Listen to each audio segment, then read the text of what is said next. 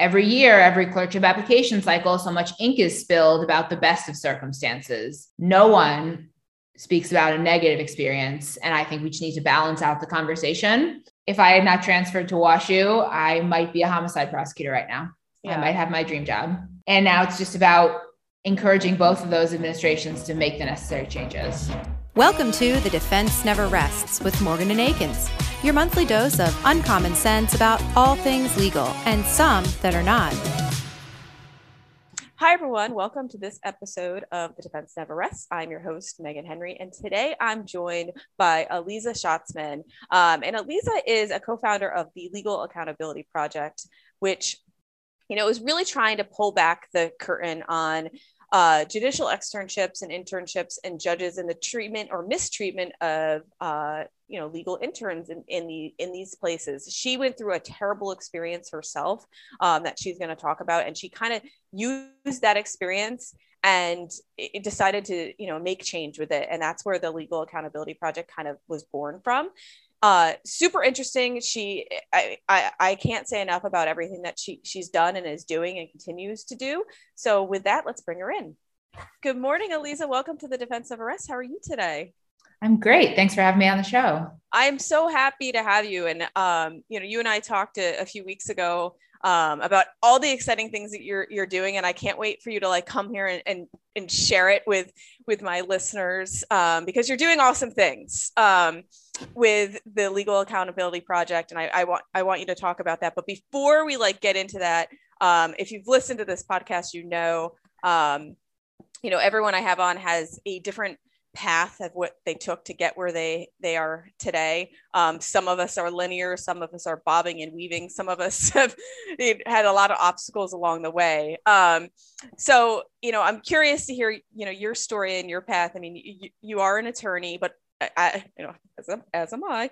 But I didn't go. I didn't think I was ever going to go to law school. It was not even on my radar until after law school and working for a while that I was like, oh, I got to do something.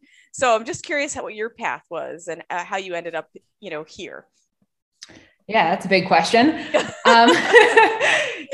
So I went to Williams College in Western Massachusetts. I was a golfer there and I was involved in some political advocacy work. Pretty early in my time at Williams, I decided I wanted to go to law school, and I thought I wanted to be a reproductive rights litigator. I interned at Planned Parenthood and the National Women's Law Center. I was just really moved by the personal stories I heard, thought that I wanted to be a trial attorney for probably Planned Parenthood. Yeah. So that's what I went to law school thinking I would do. Took a couple of years between college and law school to intern and work on the Hill. And then I went to WashU Law. Mm-hmm. So during law school, I really got the prosecutor bug, decided that I wanted to be a homicide AUSA in the DC U.S. Attorney's Office. So I did 4 different DOJ internships during law school, really got a breadth of trial attorney experience, and then decided to clerk in DC Superior Court, which is DC's local trial court, during the 2019 to 2020 term, intending to launch that career as a homicide AUSA. Wow. Now, I'm going to say, that's really impressive. You had much more direction than I ever did. So good for you. So what made you, I want to dial it back to when you wanted to go into reproductive rights, what fueled that passion for you? I've always had a strong sense of moral outrage, especially on injustices affecting women. Mm-hmm. So I think that's kind of what fueled it. I wasn't sure whether I wanted to kind of direct services work or more advocacy on a broad scale, but I knew that I wanted to advocate on behalf of women who didn't have a voice or whose voices were silenced. That's always been important to me. And I think a through line from back then when I was thinking about repro rights litigation to the work I'm doing now. So, yeah. Well, yeah, it does. I mean, you kind of did track, your career path kind of tracked, although it took some turns, but you're still kind of, there and doing what you initially in the same sphere, I guess, of what you initially thought you wanted to do. So tell me about your time, working for the prosecutor's office. What was that like? So I ended up not working as a prosecutor. Okay. Sorry, I missed that. So I served as a law clerk during the 2019 to 2020 term. Yeah. Okay. And so what was that experience like for you? Yeah. So I decided to serve as a law clerk because I thought that I would get really good, experience, like assisting a judge, learning from them, that I would learn from the attorneys who appeared before the court. And there's also this messaging at my law school, WashU, and most law schools that you'll develop a lifelong mentor-mentee relationship with your judge. This position confers only professional benefits. So I kind of bought into that messaging. Mm-hmm. And I started this clerkship in August of 2019. And almost immediately, the judge for whom I clerked began to harass me and discriminate against me because of my gender. Okay. He would kick me out of the courtroom and tell me that I made him uncomfortable and that he just felt more comfortable with my male co-clerk. Oh. Yeah. He told me that I was bossy, aggressive, nasty, a disappointment. Oh man. Yeah. The day that I found out that I passed the DC bar exam, so big day in my life. Mm-hmm. He called me into his inner chambers, got in my face and said, "You're bossy." And I know bossy because my wife is bossy. Wow. I was just devastated. I mean, I remember crying myself to sleep at night, crying on the walk to work in the morning. This was my first job out of law school, and this judge seemed to just be singling me out for mistreatment. I wish that I could be reassigned to a different judge, but my workplace didn't have an employee dispute resolution or EDR plan that might have enabled me to be reassigned. I confided in some attorney mentors and some other law clerks who advised me to stick it out. So I did. And we eventually transitioned to remote work during the pandemic. In March, I moved back to Philly to stay with my parents, and I worked remotely for 6 weeks, during which time the judge basically ignored me, calls, texts, emails, nothing. And then he called me up in late April of 2020 and told me he was ending my clerkship early because I made him uncomfortable and lacked respect for him, but he didn't want to get into it. And he hung up on me. Wow. So I called DC Courts HR, and they told me there was nothing they could do because HR doesn't regulate judges. They said law clerks and judges have a unique relationship. And then they asked me whether I knew that I was an at-will employee. So I reached out to my law school, to WashU, for support, advice, assistance. Found out this judge had a history of misconduct that law school officials, including our clerkships director and several professors, knew at the time I'd accepted the clerkship, but that they decided not to share with me. Mm-hmm. It seems like because they just wanted another student to clerk. Yeah. So after all this, it took me like a year to get back on my feet. I did eventually secure my dream job in the DC U.S. Attorney's Office as a prosecutor. So I moved back to DC in the summer of 2021, and I had started working at the DC USAO. I was 2 weeks into training, and I received some pretty devastating news that altered the course of my life. I was told the judge had made negative statements about me during my background investigation, that I wouldn't be able to obtain a security clearance, and that my job offer was being revoked. Oh my God. And I just remember tearful conversations on the phone with the USAO, with some mentors. A couple of days later, the USAO extended an offer to interview for a different job with the office, but that offer was also revoked based on the judge's same negative reference. At this point, I was 2 years into my legal career, and this judge just seemed to have limitless power to destroy my career. Mm-hmm. So I filed a judicial complaint with the DC Commission on Judicial Disabilities and Tenure. I hired attorneys, and in the summer and fall of 2021, I participated in the investigation into the now former judge. And we were partway through that investigation when I found out separately from some folks who reached out that the judge was on administrative leave pending an investigation into other misconduct at the time he'd filed the negative reference about me. But the USAO wasn't alerted of this until, pursuant to the terms of our private settlement, separate from anything the judiciary could have done for me, in January 2022, the former judge issued a clarifying statement to the USAO, addressing some but not all of his outrageous claims about me. But at that point, it had been too long. The damage had been done, and I'm pretty much blackballed from what I thought was my dream job. There's a lot there. But I want to, when you first started, talking about your story, I want to dial it back to the beginning when you go into this role looking for this mentor, like you had been fed this idea that this was the right path, you did everything right, you did everything according to what, they tell you in law school, like get a big firm job or clerk. And if you clerk, you'll get a big firm, there's these messaging that you get from your school, and you don't know, you're naive. You haven't done this before. So you're relying on the advice given to you. And you come into this situation and it's like a complete opposite of what you expected, and now has turned into, like a living nightmare, it sounds like to me, that you had to, weather at a time that, is when I'm sure like a lot of your friends and your classmates are, have these jobs, and you're sitting in hell, so to speak. Yep. That sounds like a good description of it. Yes. It was awful. And like, I don't spend that much time thinking or talking about the day-to-day in chambers, but I just remember running to the courthouse bathroom every day to cry and just thinking I should quit. Mm-hmm. I mean, I didn't know what to do. There was nowhere to go. And the way I describe it, I mean, there are a few more resources in these courthouses now than there were when I was a clerk a couple of years ago. There's an EDR plan, which I think is really toothless because judges preside over their investigations into their judiciary colleagues, which makes it not impartial, not confidential, and pretty much useless. Mm-hmm. But yeah, it was a devastatingly painful experience.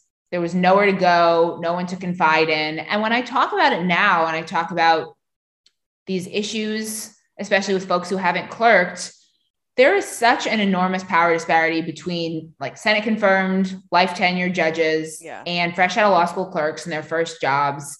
It makes it enormously difficult to speak out in the face of even outrageous workplace mistreatment.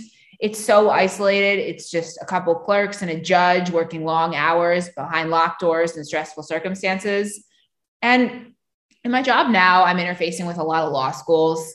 And there really continues to be on so many campuses, just this toxic positive messaging around clerkships. Yeah. One of the things I'm trying to do as I'm speaking with law schools and going to campuses across the country this year is to really foster honest dialogue about the full range of clerkship experiences. Because every year, every clerkship application cycle, so much ink is spilled about the best of circumstances. No one speaks about a negative experience. And I think we just need to balance out the conversation. Yeah. And yeah, for the few law schools that are not really wanting me on their campuses, I mean, we're going there anyway, but I think it's because they want to continue with their toxic messaging around clerkships, which is everybody has a positive clerkship experience. We're blessed that only a clerkships director told me a couple weeks ago, we are blessed to work with only good judges in our circuit. All of our students have a positive clerkship experience.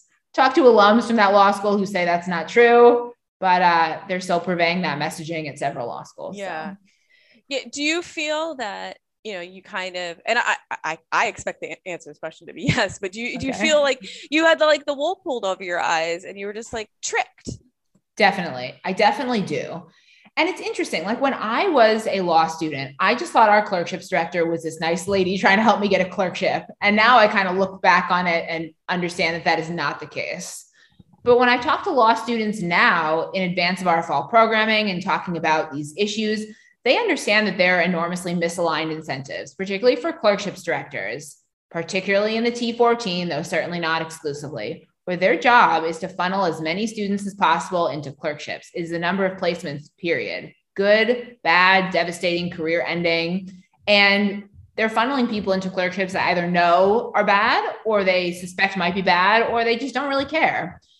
And yes, it's about kind of pulling the wool off our eyes, exposing the scope of the problem, finally getting some sunlight into these issues that are so shrouded in secrecy. Yeah.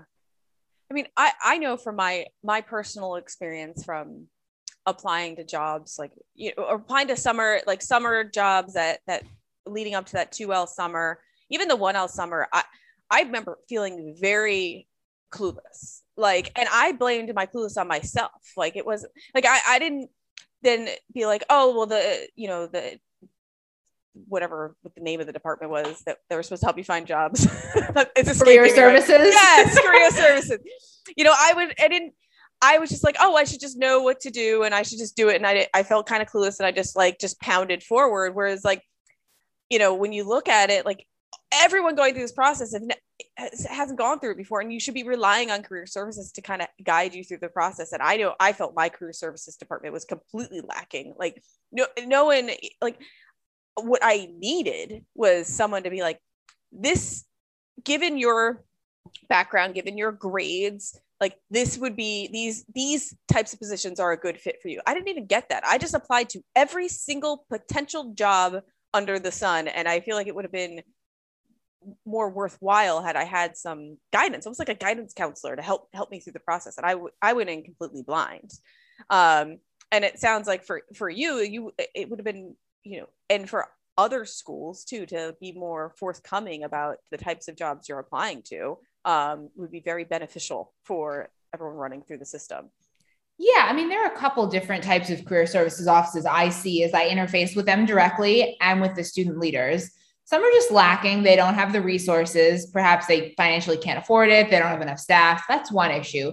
But the other is toxic messaging, funneling people into clerkships, funneling them into big law, and really continuing to purvey this messaging that you must accept the first clerkship you are offered, that there are only certain types of jobs we think are acceptable. Yeah, I think the messaging from career services needs to be, you are at our law school to pursue the job you love in a safe workplace. Right. We're going to help you facilitate that. And I think that should be, the ethos in every career services office. And that's really not what I see as I'm engaging with these schools. Yeah. And why do you think it is? Do you think it's that there's just a long-standing connection with, like, they want to have the connection with these particular levels of judiciary, or they for the school's benefit, they want students to be placed in certain areas because it helps their overall, like when other people are looking at the school, it helps them to say, oh, we have X amount in, this level of court or whatever it may be. Right. So I think it's a little different with clerkships from other jobs. So I'll speak primarily about clerkships. It's two things. These law schools, their reputations are really intertwined with relationships with the judiciary. Individual professors are, career services offices are. And there's also like the formal rankings, US News, and informal perceptions of law school success that are really tied to the number of placements. Law schools do have to report the number of clerkship placements, and they're very focused on that. I think at a couple schools in particular, they're always trying to maintain or bolster the number of students they're placing in clerkships. And that comes first for some of these career services professionals. I mean, if you think about the structure of a career services office, it's a couple people, a public service person, a private sector person, and a clerkships director. They have one full-time staffer whose sole goal is to funnel as many people as possible into clerkships. And that really leads to some misaligned incentives. And I'm certainly not dissuading anybody from clerking. I wish I'd had a great clerkship experience. And when I talk to students, there's lots of people who I talk to and say, wow, you should definitely clerk. But it's about ensuring a positive clerkship experience. And I think that not every career services professional is attuned to that. Some believe mistreatment in clerkships is not happening. Some believe it's overblown, or I'm overstating what is a small problem. Like, that's nonsense. I mean, this is pervasive and unaddressed in the state and federal courts. And in 2022, in the wake of 5 years of public allegations of judicial misconduct, anybody who's burying their head in the sand at this point is really part of the problem. Yeah. And, what was your personal experience with going back to your law school and advising them of like what was happening? and you smile like, oh, I can't wait to tell you this one. I wasn't expecting to make news on this podcast. WashU Law has been one of our most challenging administrations throughout all of this. So, look, I have been hesitant to point the finger at my law school for their role in the problem, because we're now trying to work productively with them through the Legal Accountability Project's initiatives. We've come back to them with concrete solutions for unaddressed issues. And WashU Law doesn't even conduct a post-clerkship survey, so they are behind many other similarly ranked schools. They have been stonewalling, refusing to make changes, refusing to really engage, We had this enormously troubling conversation a couple weeks ago, myself and my co-founder, with the vice dean, who told me WashU Law's official policy is that they don't warn students about judges who mistreat their clerks. I told her that was outrageous. And it's really been an enormously challenging relationship. We do not think they will partner with us this year. And look, I mean, they're not the only school that is challenging and is not ready to make changes, but they're certainly a glaring example of one. And this is my alma mater. I've come back to them advocating based on my personal experience of mistreatment with concrete solutions, and they're just not at all willing to make changes. And I think that's just so sad. It's so sad for the students on some of these campuses who will not get the support and resources they need this year because their administrations just don't care. And it's not like it's like some small unknown university. It's pretty well known. Yep. And pretty high, like highly regarded. It's been frustrating. I mean, I did not think I would spend this much time thinking and talking about my alma mater several years post-grad, but yet WashU is probably the school that my co-founder and I spend the most time talking about and trying to strategize about. And, it's really frustrating. Yeah. It's really frustrating, but I'm not ready to give up on any school, and certainly not my alma mater, certainly not when I know they are really far behind where they need to be. Yeah. So let's jump into the Legal Accountability Project, because it goes hand in hand to what we're talking about. And I feel like people are listening and be like, wait, you mentioned this, but what's going on? So why don't you talk about it so then we can more seamlessly talk about what you're doing and how you're trying to effectuate change. But, how did you get it started? Just talk about how you got it started and, the general purpose of the Legal Accountability Project. Yeah, so the Legal Accountability Project is a nonprofit I launched with my WashU Law classmate, Matt Goodman. And we're basically seeking to ensure that law clerks have a positive clerkship experience and then extending support and resources to the ones who don't. I think of this nonprofit as the resource I wish existed when I was a WashU Law student applying for a clerkship, a law clerk facing harassment and unsure where to go for help, and a former clerk engaging in the formal judicial complaint process. So I quit my job working at a family law firm in April to get this thing up and running. We officially launched on June 1, and we are working on 2 major initiatives in partnership with law schools beginning this fall. And the first one is a centralized clerkships reporting database. And I should probably back up and really say, if you are a law student considering a clerkship, and I were to say to you, okay, you want a clerk, how would you avoid judges who harass their clerks? You would probably say, I don't know, or I'd ask someone. Who are you going to ask? Yeah. Clerkship directors tell me that they tell students to, quote, do their research. What research are you going to do if information is not equitably available? We are trying to centralize and democratize information about judges, so as many students have as much info about as many judges as possible before they make what is clearly a very important decision about their careers. Right. We are going to have law clerk alumni from the participating institutions create an account with us and write a report about their judge and their clerkship anonymously if they choose.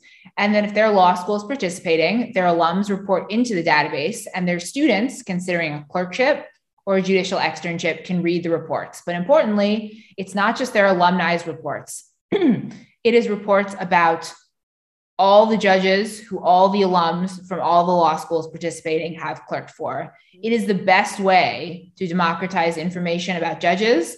And what I say to law schools is no law school has a monopoly on information about judges, whether or not you conduct a post-clerkship survey, whether or not you put it in a database. Every school has a ceiling on the number of judges they can keep track of, and it is totally dependent on who your students clerked for in the past. Yeah. So that's the database. And then we're also doing a workplace assessment of the federal and state judiciaries, which is a climate survey that'll finally answer the question, how pervasive is harassment in the judiciary? We're going to elucidate information on the types of clerks facing mistreatment, types of judges doing the mistreating, the availability and accessibility of resources in individual courthouses to address wrongful conduct, and law clerks' concerns about reporting, both to their law schools and to the judiciary. And there are a couple purposes behind the workplace assessment. And the federal judiciary recently announced they're going to conduct a climate survey. After so many years of people advocating for this, but they're not committing to release the results publicly, which is a huge red flag. It's useless if you can't see the results. Right. And it sounds like they're only surveying judges, which why are you not surveying law clerks? They're the ones who are facing the mistreatment. So ours is we're committing to report the results publicly, no matter what they show. We're surveying law clerks, and we're surveying both state and federal court clerks. There really just aren't the resources to survey state court clerks currently in any of these state judiciaries. So our survey is better. But importantly, it's going to quantify a couple issues. First, the federal judiciary says employee dispute resolution, or EDR, is the catch-all solution to harassment in the judiciary. But I talk to judges who tell me, I've been on the bench a decade and I've never attended an EDR training. I talk to law clerks who consider reporting, and they say, EDR is not impartial because other judges in the courthouse preside over it, and it's not confidential. So why would I report? And then I talk to clerkships directors, and some deans of career services say this too. And they say, we've never heard a negative experience. All our students report a positive experience. But that's just not true.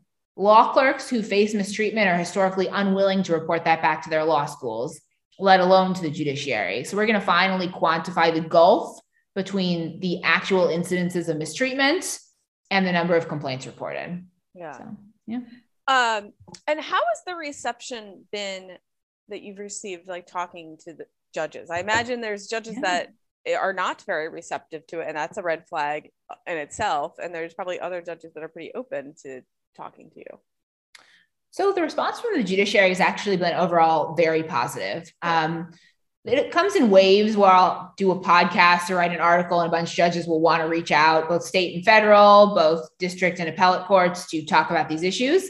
And they're generally very supportive of a couple things. The database, because they understand that good reviews will bolster not only their reputations, but their clerkship applicant pools. So I definitely have judges reaching out and asking, when's the database going to go live? When can my law clerks report into it? I have to explain they have to go back through their law schools. Their law schools have to participate. A lot of judges also say to me, federal judges, either I didn't realize that I was exempt from Title VII of the Civil Rights Act, which the judiciary currently is, or nothing about me, when I ascended from the state to federal bench, nothing about me changed such that I should be exempt from Title VII.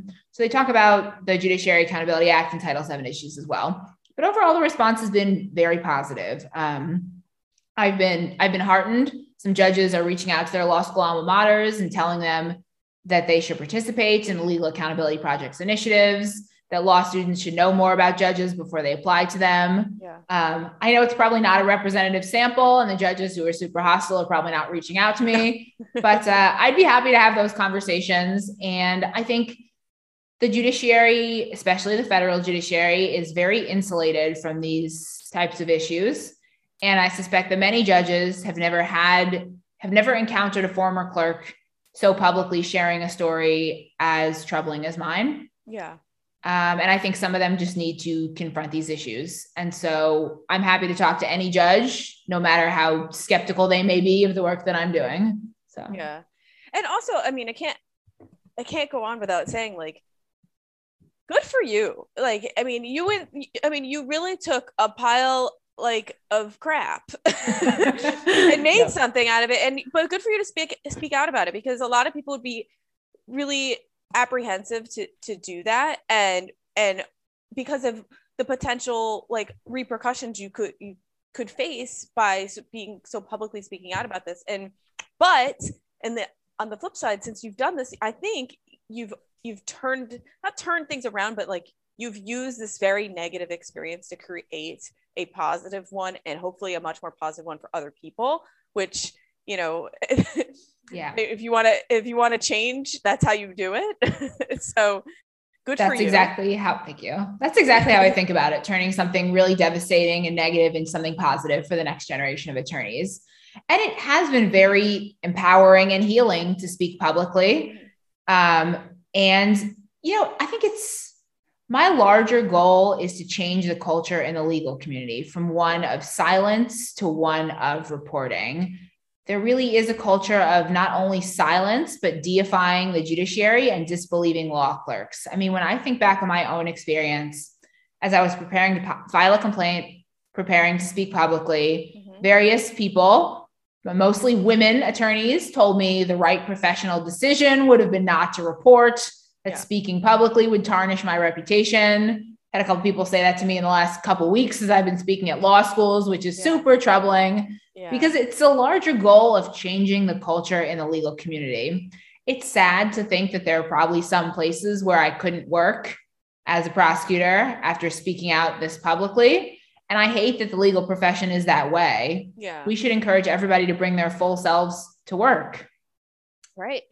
And I mean, it also, bleeds into private practice too. I'm sure there are similar things happening behind closed doors at large firms, medium-sized firms, small firms. Is that on your horizon too, or is that just too big, too large of a fight to launch for you? So it's definitely something we're approached to tackle and something we think about. I think it's about encouraging a culture of reporting in every workplace. I would differentiate that law clerks are not protected by Title VII of the Civil Rights Act, whereas attorneys at firms are. So there are places they can go to report, seek assistance, seek legal redress. But I think in every profession where there is an enormous power disparity, issues arise, and it's about empowering people to make the right decision for them. And I certainly hope that decision includes reporting and finding a better situation for themselves. Nobody deserves to be mistreated at work. And it really eats away at you if you let it go on.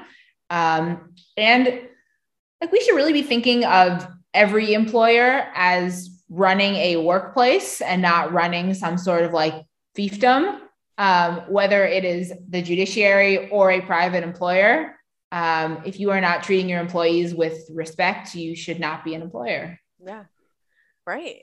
So, what sort of feedback or discussions have you had with some of your other classmates, that, hear what you're doing now? I mean, obviously you started the foundation with a classmate.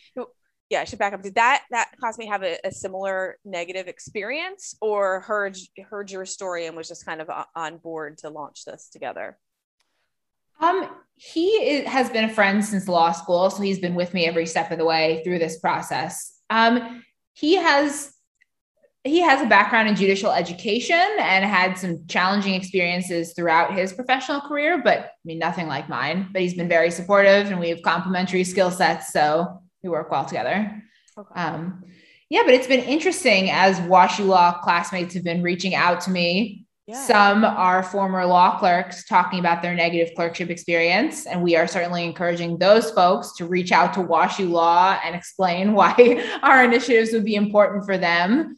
And some are just classmates who are supportive, and I appreciate that. I was a transfer to WashU from UNC.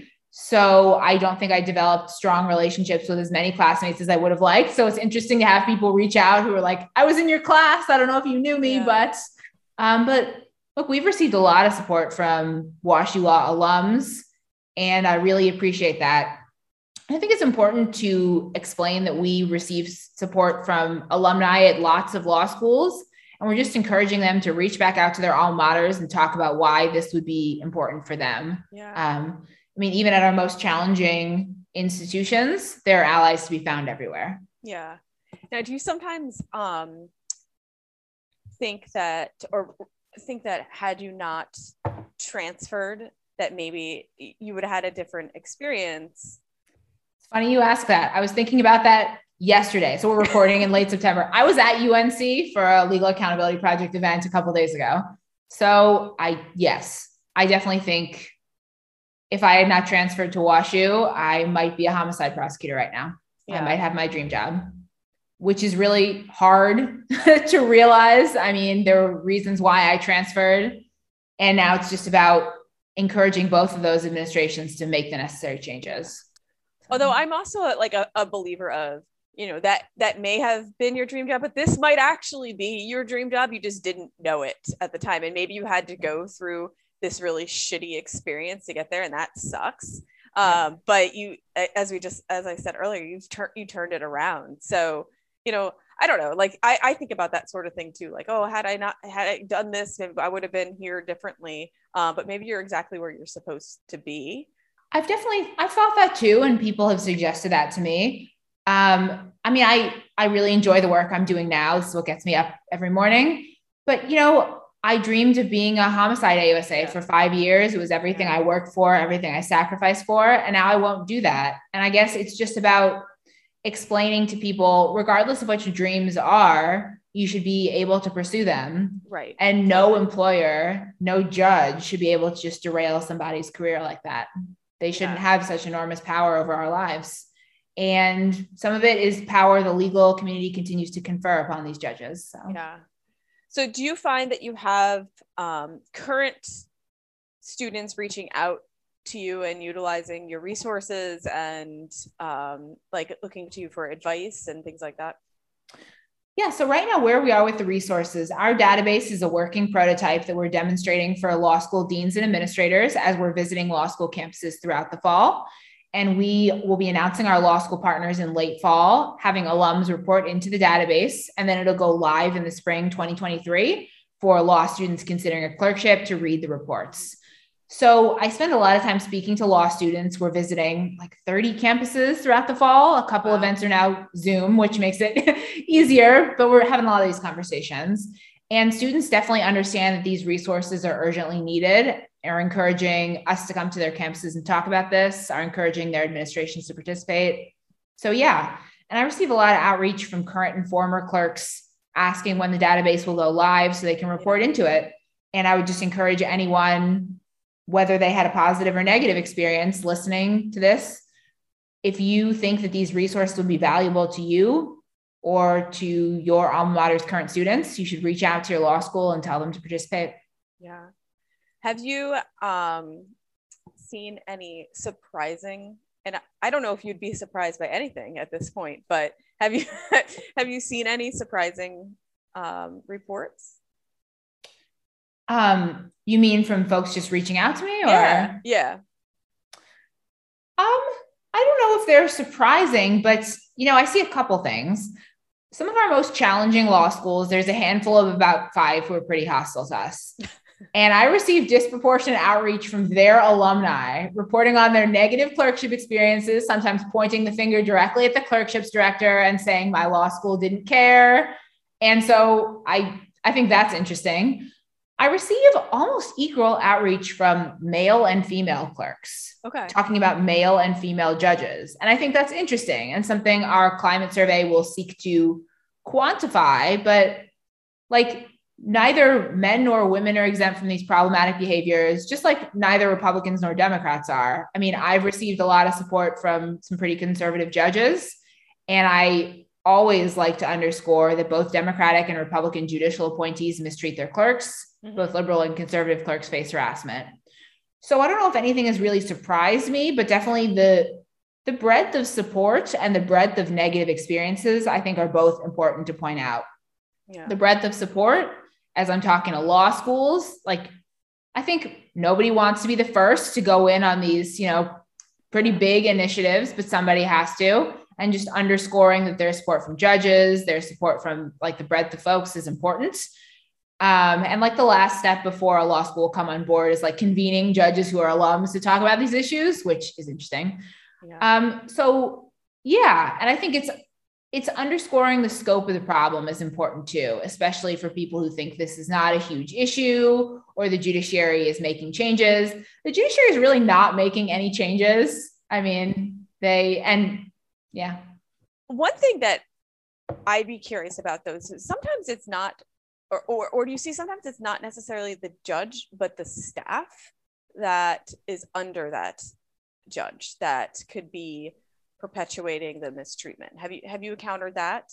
We've received some outreach from law clerks talking about a courtroom deputy who mistreated them. Yes, we do see that. And that's troubling too.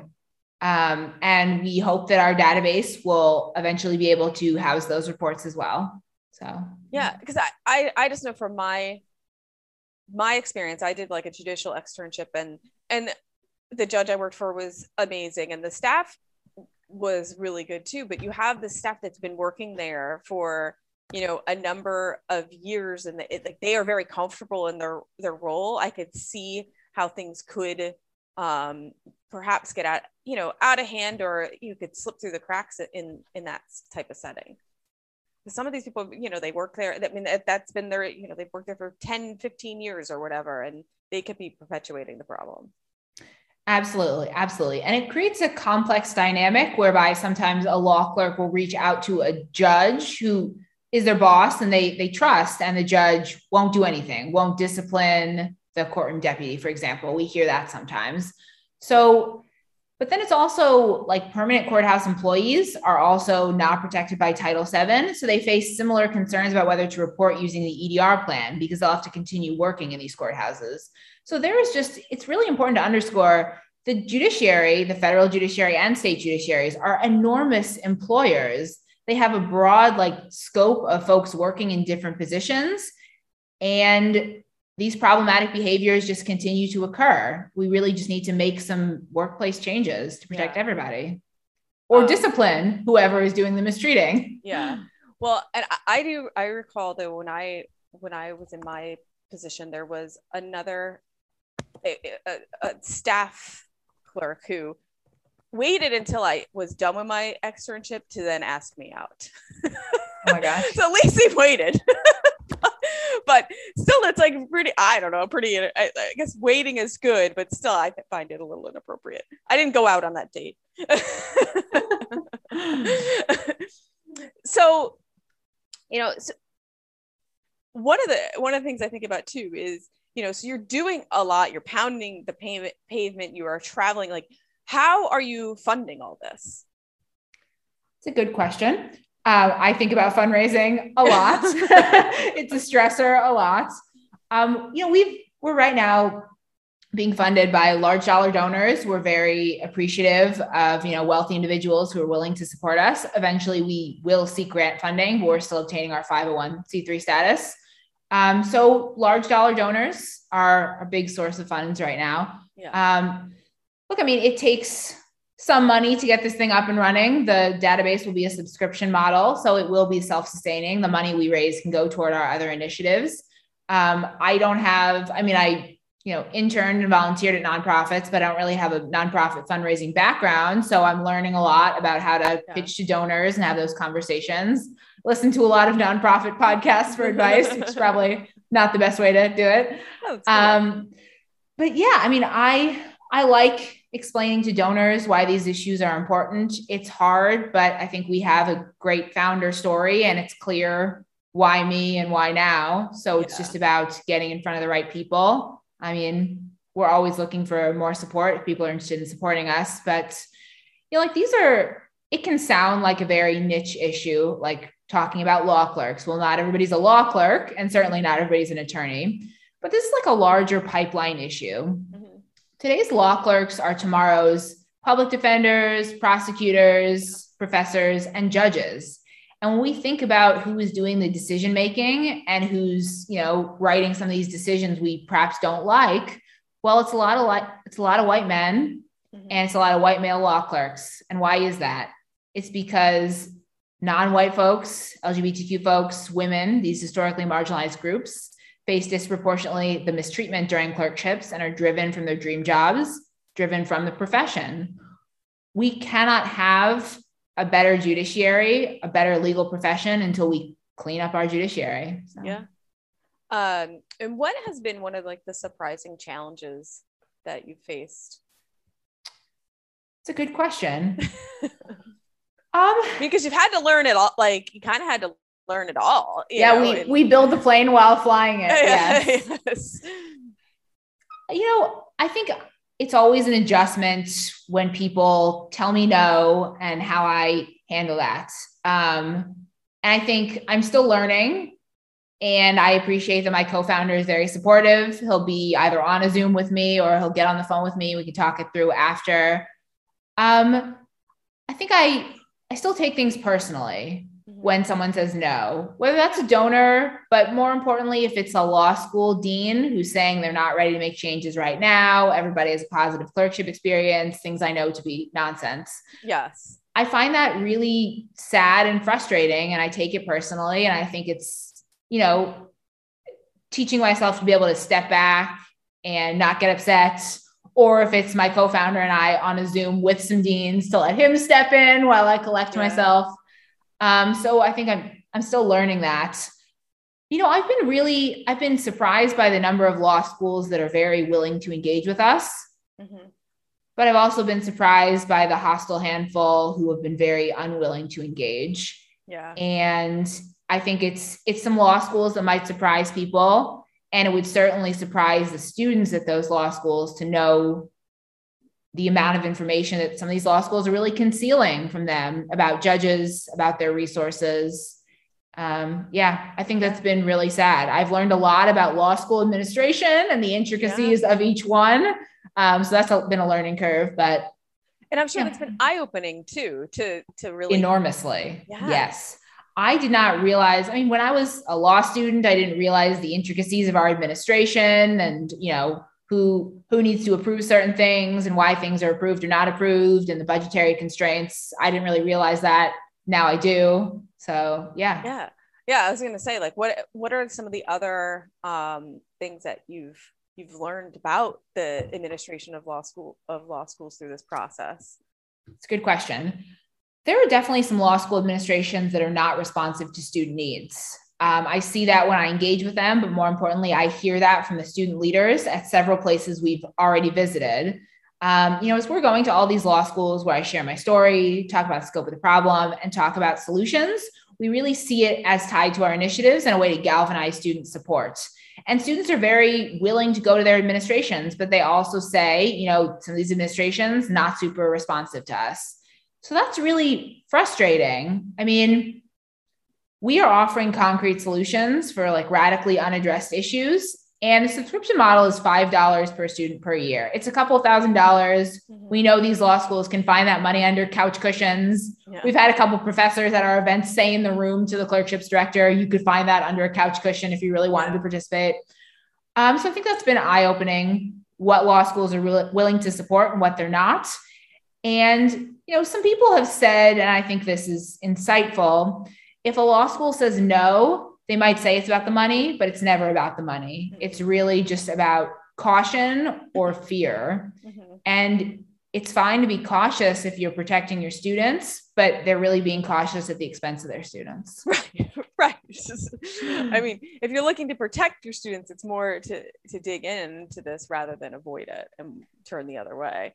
Yeah. Yes. Well, we are just about out of time, but I want to make sure you let everyone know if they want to donate to the Legal Accountability Project. Let them know how they can do that. So, anyone who's interested, and just so they can learn, find out more about you and everything that you're doing. Yeah. So if folks are interested in supporting us or learning more about us, our website is legalaccountabilityproject.org. They can go there to sign up for our mailing list. We try to email every week, and they can donate there as well. I'm pretty active on social media, on Twitter and LinkedIn. You can find me using my name, Aliza Schatzman, and I post about these issues pretty much every day. So I just really encourage people to get engaged, think through how these issues might affect your life in ways you don't realize yet. But it's an underaddressed issue, and we're really trying to start an important conversation. And if you are an attorney and you think what I'm talking about is valuable and your law school should participate, I'd encourage you to reach out to your career services dean, your clerkships director, and tell them they should support the Legal Accountability Project. Well, I appreciate everything you're doing. I'm sorry you had to go through such a terrible experience to get there, but I am very appreciative that you really have utilized that experience and tried to turn it into a positive to help others. I think that speaks volumes to who you are.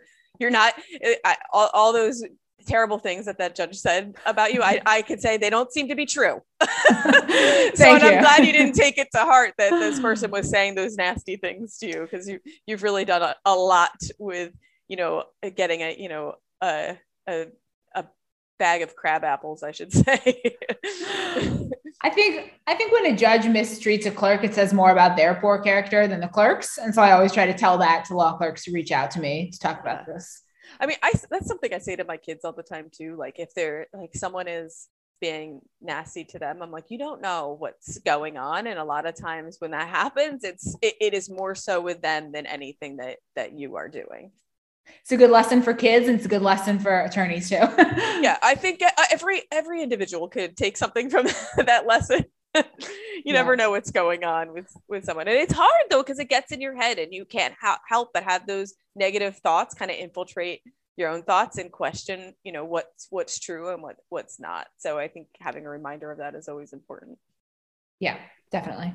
Well, thank you so much for your time today and sharing your story and everything that you've done to, from that negative experience. And, thank you for doing it and keep going. So, and I hope, for my listeners out there, if this is a cause that you're willing to donate to, I encourage you to do that. And of course, if you like what you hear, please like and subscribe to the Defense Never Rests on Apple Podcasts. And you can also find us at TDNR Podcast on YouTube.